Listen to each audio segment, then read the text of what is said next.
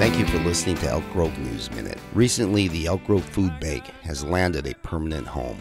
This is good news. All of the food banks and their volunteers are admirable. Notably, the Elk Grove Food Bank has been around for about 50 years. Their longevity shines a light on the dark side of the presence of these institutions in communities nationally. With its new facility, it says the need is, well, permanent for numerous Elk Grove families. One should ask, why are there so many food banks? Some will say as a failure of government to provide services efficiently. Others will argue it is a function of growing income inequality over the last several decades. Indeed, while the billionaire class grows, wages of working families are stagnant. Regardless, the permanence of food banks is a barometer of our society, saying things are permanently worse for many regular working people.